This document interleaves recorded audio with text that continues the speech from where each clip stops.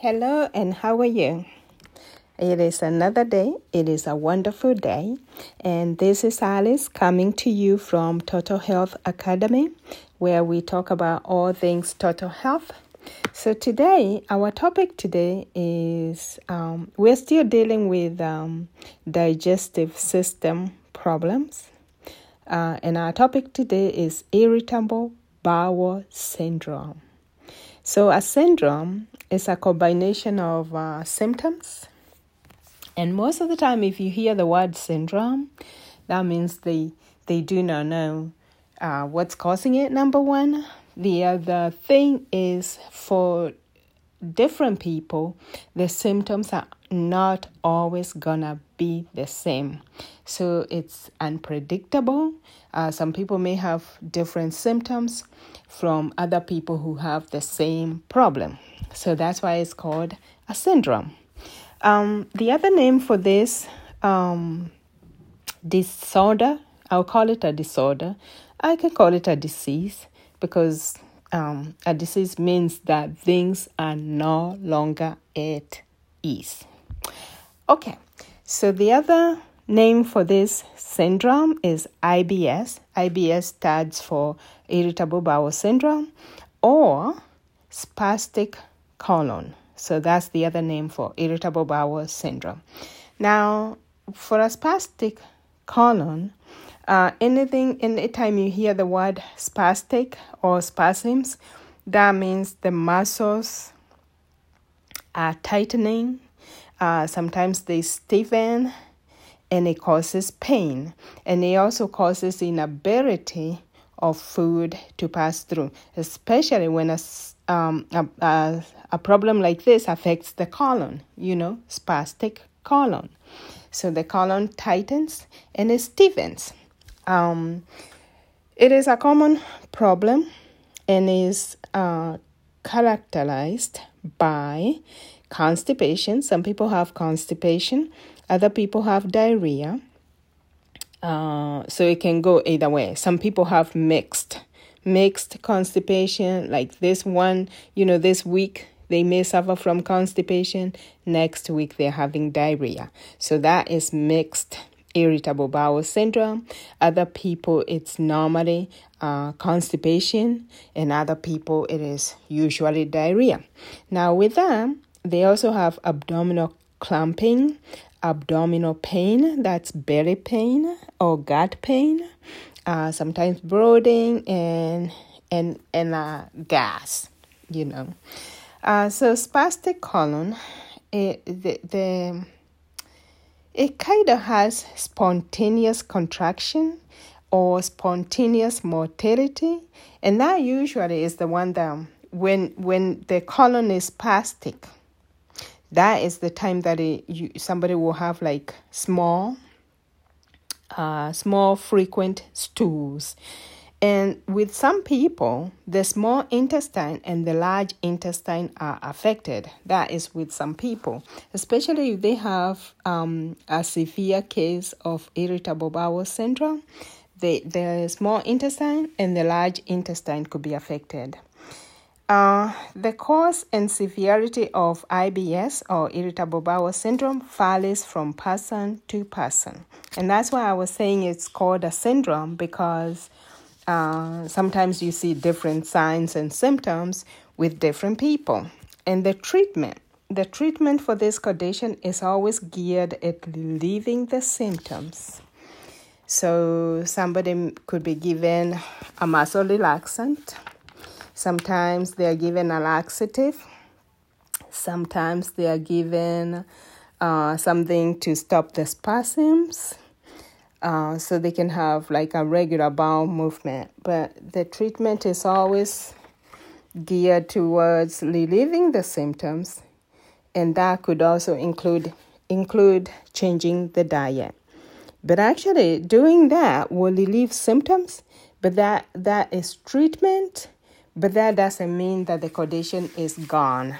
So even if the symptoms are no longer there, the problem is still there, because you didn't deal with the problems. You only dealt with the fruit of the problem.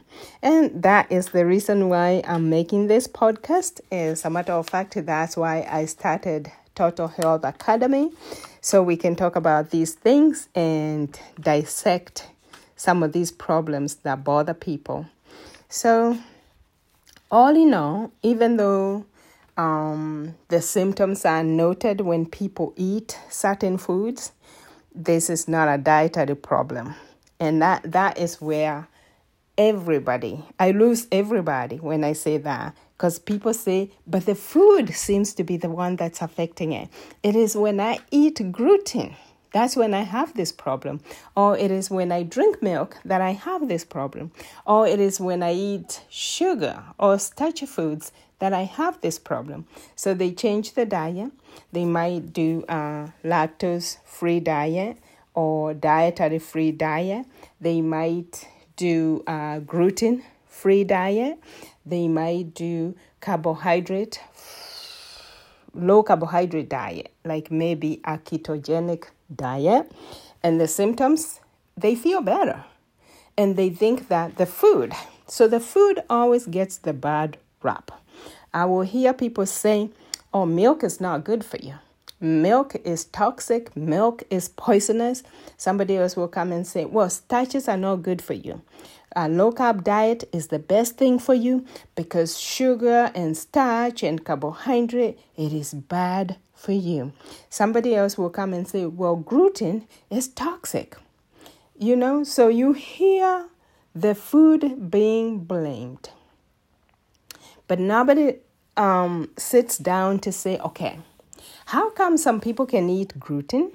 Like, I love eating gluten. I love it. I eat it all the time, and it never bothers me. I can drink milk, and it won't bother me. So how come some people can eat these so-called bad foods, and they don't have any problem? So I need you to think about that, and then we'll dissect the problem. Let's go over the symptoms again. So like I said before, the symptoms vary from person to person, and most of the time they are chronic. It's like if you don't do something, this problem is not going to go away. That will be abdominal pain, cramping, bloating that is related to sometimes to passing a bowel movement, changes in appearance of bowel movements, changes in how after having a bowel movement, somebody feels like different, those kind of things. So, and also the bowel movement is different. Sometimes the texture may be different. Sometimes the stool will be really hard to come out. Other times it's loose. Sometimes you may see undigested food coming out. So those are the changes in the bowel movement. Some people may have gas. And sometimes they will also notice mucus or increased mucus in their bowels. So, when does one see a doctor? When you start having weight loss, you need to see a doctor right away. When diarrhea is waking you up at night, you need to see a doctor. If you're having rectal bleeding, because sometimes people have so much diarrhea, they have so much stool, they start seeing blood in their stool. That is rectal bleed. So you need to see a doctor. If you go to the doctor and the doctor tells you that you have iron deficiency, or you start having symptoms of iron deficiency where you're feeling tired, fatigued, those kind of things, shortness of breath even, those kind of things, unexplained vomiting. Like if you eat food and you just start vomiting for no reason at all, it's time to see a doctor. Difficulty swallowing food. Number one, if somebody is having difficulty swallowing food, that actually could be a sign of gastric cancer or cancer of the stomach. So it is so important to go see the doctor so you can get an accurate diagnosis and you can start treatment as soon as possible. And then after you get the diagnosis and you start treatment, then you need to get in touch with me so we can talk about the root cause because the doctor will probably not have time to deal with the root cause with you. Number one, it is very time consuming. The second thing is not many people do not understand that there is always a root cause for disease and sickness. Sometimes people think, well, they blame the food. Like in this condition, most people blame the food, so they avoid the food, but they don't realize that there is something else going on. And you don't wanna incubate a disease like this by changing your diet and maybe even taking medication for it, and then 5 years down the road, something else goes wrong because you never dealt with the root cause. That's why you're gonna need to get in touch with me so I can help you deal with the root cause and eliminate it. And then you're not going to need changing your diet. You're going to be able to digest your food properly. You also are going to be able to eat whatever you want and not have any problem. So, because the body has ability to heal itself. So it's so important. Once you get the accurate diagnosis, you get treatment, that is not the end of the story. The end of the story is when we find out what is causing the problem and remove that problem. Okay, so you do need to see the doctor so they can rule out colon cancer and gastric cancer, because those also can mimic themselves as irritable bowel syndrome. There is no actual test for irritable bowel syndrome though, but when you go to the doctor, they will do a complete medical history. They will rule out other diseases like maybe food allergies, because sometimes food allergies also, they really will not cause, food allergies will never cause irritable bowel syndrome, but sometimes the signs and symptoms almost mimic irritable bowel syndrome. But if you're allergic to, say, milk, if you're allergic to wheat, if you're allergic to other things in the carbohydrate group or starchy foods like maybe sucrose or sorbitol, those kind of sugars, the symptoms will almost mimic irritable bowel syndrome, but it's not the same disease. So that's why it's so important to get an accurate diagnosis. So what is the doctor going to do? They're going to probably do some testing. They're going to rule out celiac disease, which also looks like irritable bowel syndrome.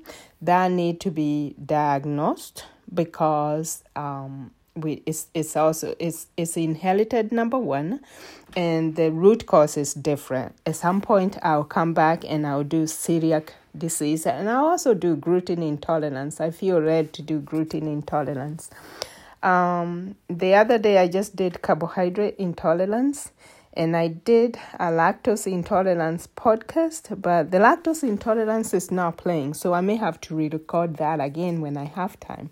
But the carbohydrate intolerance is there, so you can go listen to it.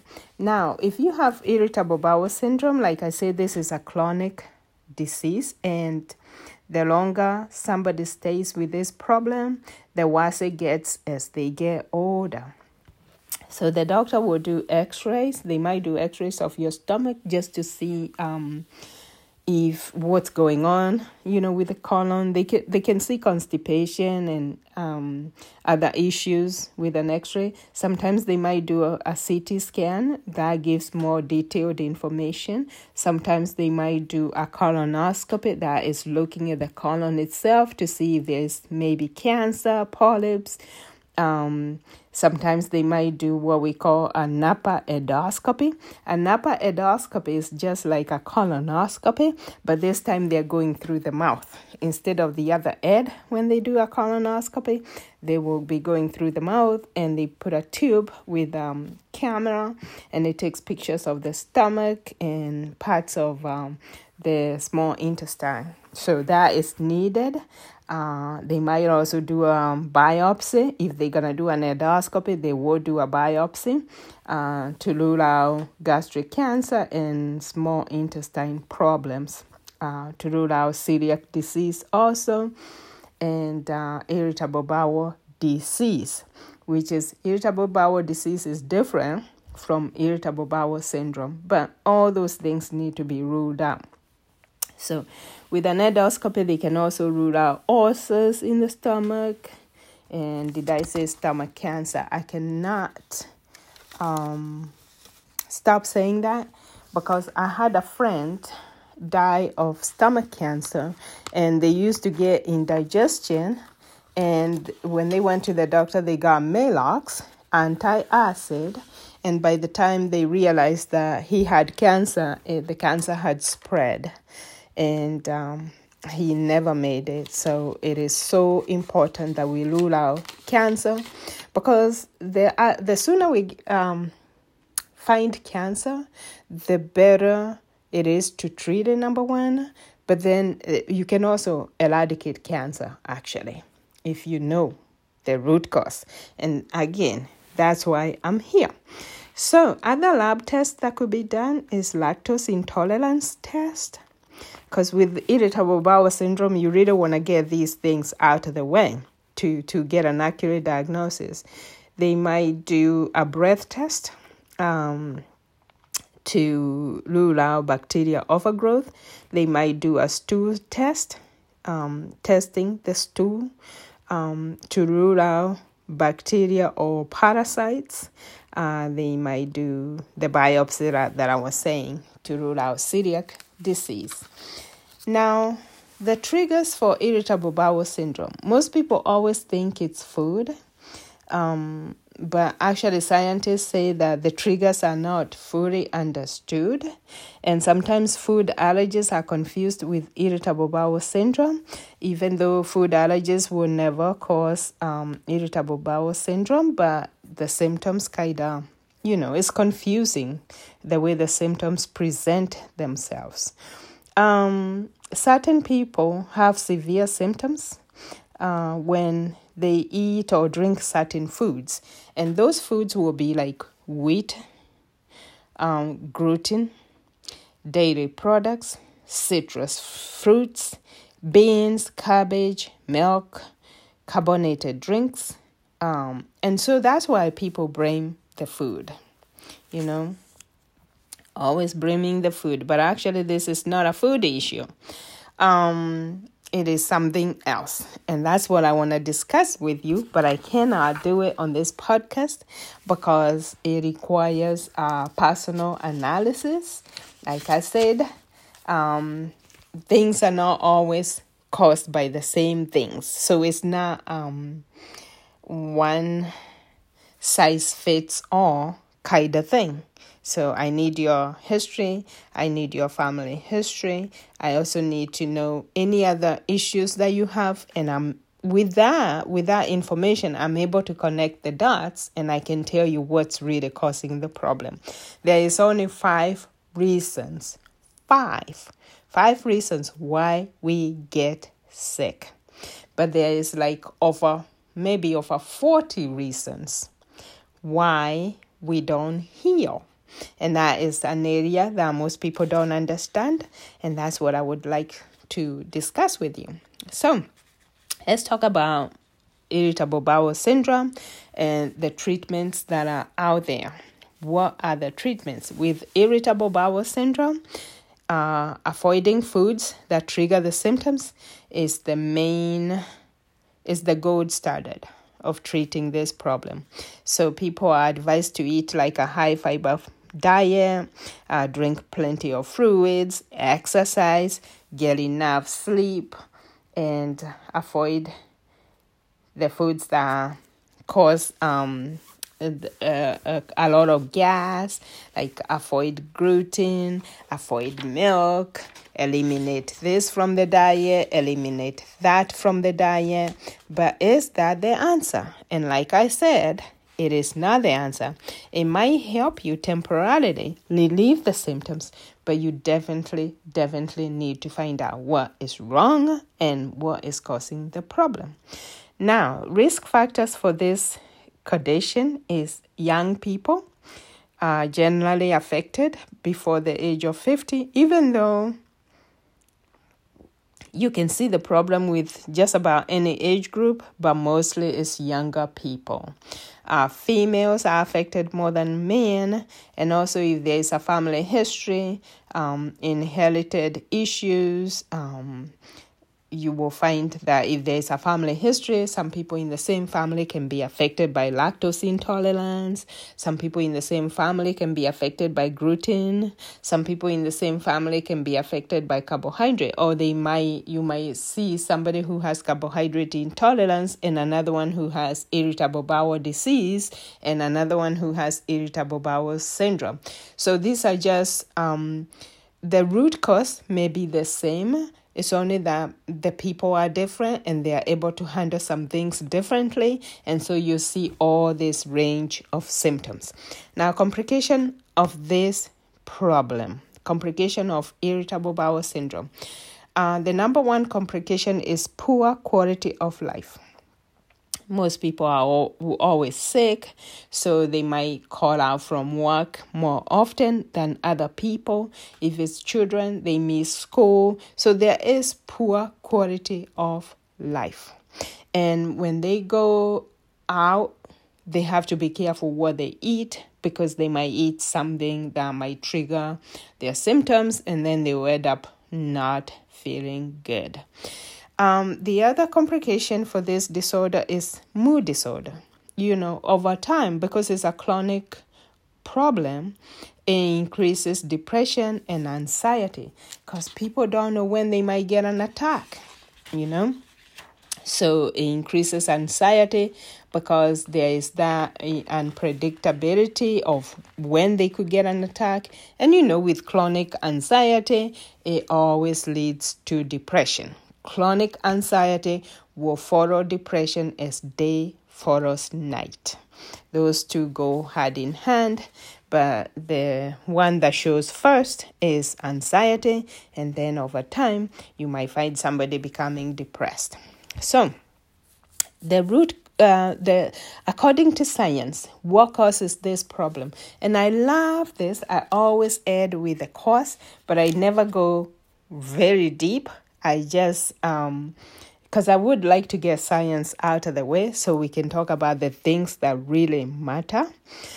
So I like to see what the scientists think is the problem, and then we'll let you get in touch with me so we can talk about the other things that scientists do not see. Because a human being has parts that are hidden, and you cannot see them. But if you understand the hidden universe, the hidden parts of a human being, you can understand what is causing the problem. But that is not something you ever be able to see with your eyes, or that can be tested per se. It's not something that can be touched. But if you understand the hidden world, then you can understand that. The problem is not too many people understand that world. So, according to science, the precise cause of irritable bowel syndrome is not known. That is what the scientists have to say. So let me repeat that. The precise cause of irritable bowel syndrome is not known. Factors that appear to play the role, and this is where I thank the scientists so much for the work that they have done, because really they have nailed the problem. The only thing is they cannot get to the precise thing. So that makes my work very easy, because I understand issues about the hidden world. I understand things about the hidden parts of a human being, and the scientists make my work very easy. I'm able to connect the dots very quickly. So they have found factors that appear to play the role, and some of the factors they came up with were the muscle contraction in the intestine. They are stronger than normal. The muscle contraction also lasts a little longer than normal. And this ends up causing gas and bloating and diarrhea and sometimes constipation. Sometimes the muscles, the contractions are weak. Sometimes they are. And when this happens, the food passage is slowed down, and the stool becomes hard and dry, and so it's difficult for someone to pass it because it's hard and dry. So that is one of the things that they found out, that there is muscle contraction. But what I would ask you, what is causing the irritable muscle contraction? What is causing that? What is causing it to be stronger than normal? What is causing it to last longer than normal? And when somebody has weak intestinal muscle contraction, what is causing that? So that's what we're going to talk about. So the number 2 thing that they found out is that the nervous system is involved, and there is abnormalities with the nervous system, the central nervous system. There is poor coordination signals between the brain and the intestine, because there is that brain gut connection. Actually, the intestine or the stomach or the digestive system, some people refer to it as the second brain. So there is poor coordination. That's what the scientists say, that there is poor coordination between the brain and the intestines. Anytime you hear the brain is affected, always know that the mind is also affected. And because the brain is controlled by the mind. Now, the mind, we cannot see the mind, but we can see the brain. And so the mind is part of the hidden parts of a human being. We know it's there, but we cannot see it and we cannot test it. And that is the area that I'm going to focus on, because as far as I'm concerned, all diseases, they all start in the mind. Okay, now moving right along, the third thing that the scientists found out, that there could be severe infection going on in your gut.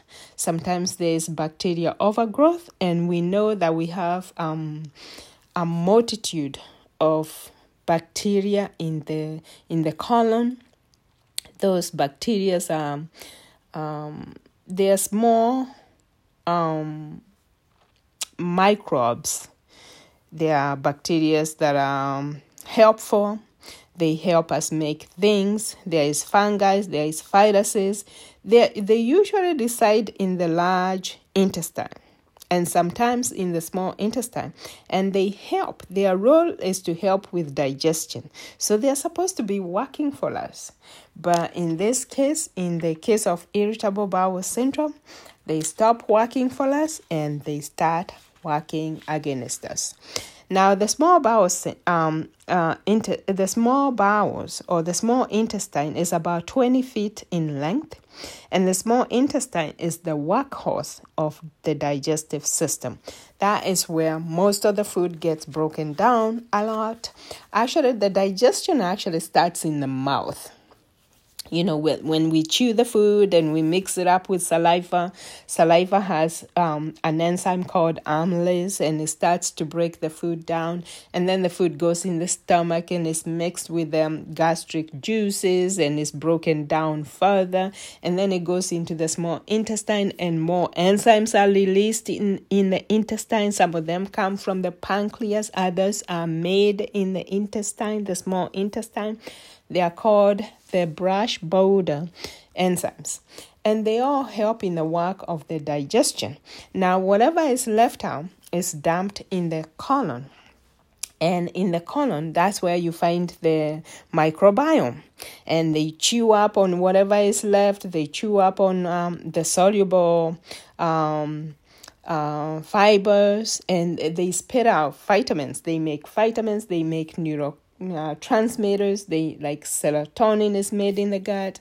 Many other vitamins are made in the gut, and all that is supposed to help us. But now, when the small intestine, the workhorse of the digestive system, when it's not doing its work properly, then undigested food is dumped in the colon where the small bacteria is. I thought my phone was not working there for a minute, but it is working. So this food that is not completely digested, because the workhorse of the digestive system was not able to do its job, the food is dumped in the large colon where the microbiomes are. When the microbiomes taste that, whatever is dumped over there, and some things that are supposed to be digested and removed from there are not removed, or it irritates them, and they start acting up. And sometimes this causes inflammation. So inflammation is actually, there is more to inflammation than meets the eye. So that is what causes the muscle contraction to either become very slow, depending on what food you eat, or become spastic, because the microbiome, which is like a forest of little bacteria and viruses and fungi and all kinds of microbiome in there. When they get irritated, it is not good. Now let's see. So to understand what is causing the problem, there is inflammation going on. Sometimes that this in the small intestine, sometimes we do not have the enzymes that are supposed to be there to digest the food. Sometimes we may have enzyme deficiency, like in case of lactose intolerance, primary lactose intolerance, which is adult onset intolerance. There's a deficiency in lactase, which is the enzyme that digests milk sugar. Sometimes you might find that there is less other enzymes that are supposed to digest carbohydrates, like amylase, like sucrase, like a whole bunch of other enzymes that come from the pancreas, and some are made in the small intestine. So there might be a deficiency. So that's one thing. But now, what causes the deficiency? And this is where we have to look at inflammation. Inflammation has 5 cardinal signs. When there's inflammation, there will be redness. When something is inflamed, it might become red. When something is inflamed, it might become swollen. When something is inflamed, there is heat, like in fever. When something is inflamed, there is pain. And we see that, with this condition, definitely there is pain. And then the 5th one, which I want you to get, is loss of function. Loss of function. Something is not able to do its job like it was supposed to do. So in this case, the small intestine is not working like it's supposed to. There is loss of function.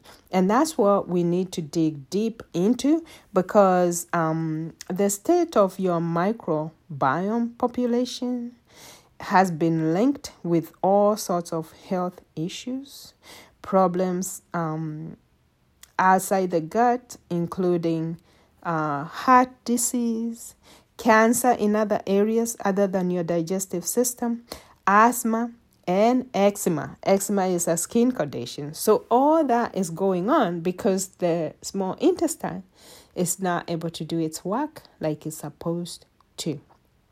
And now, what is making it not do its work? Part of it is genetic. That's why some people are affected and other people are not affected. And then the second thing is lifestyle.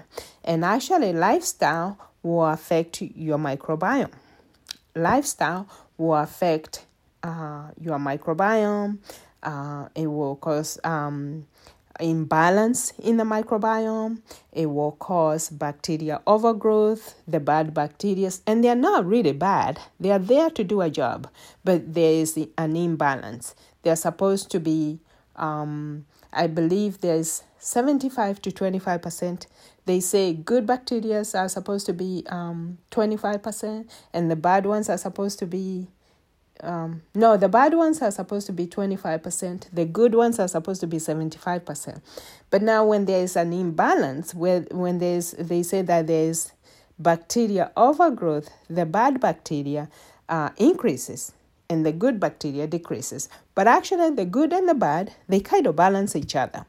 They are there to do a job. But now with the bacteria overgrowth, you will find all kinds of problems happening. But then there is also that loss of function, and that is caused by inflammation. If you call me in one sentence, I can tell you what causes inflammation. I know the area of inflammation is not clearly understood. Most scientists will tell you that the exact cause of inflammation is not understood. And one of the problems we have with all our diseases is actually related to inflammation. So either the inflammation is chronic, sometimes it's overactive, sometimes it's underactive, sometimes it fails to function, or that, has a root cause. And the root cause is not food. So anyway, I am done talking, and I'll let you get on to whatever you were doing before. And I hope that hopefully I said something that can help you. And I wish you all the best. And I just want to say this, that the body has ability to heal itself. If you can get to the root cause, eliminate the root cause, you can heal. And even that DNA that is not probably is changing or maybe not expressing itself properly, it actually can be fixed. There is something that's called DNA repair system. DNA, and your body can heal itself. Yes, it can. So God bless you, and I pray that this podcast was of some help to you. Yeah.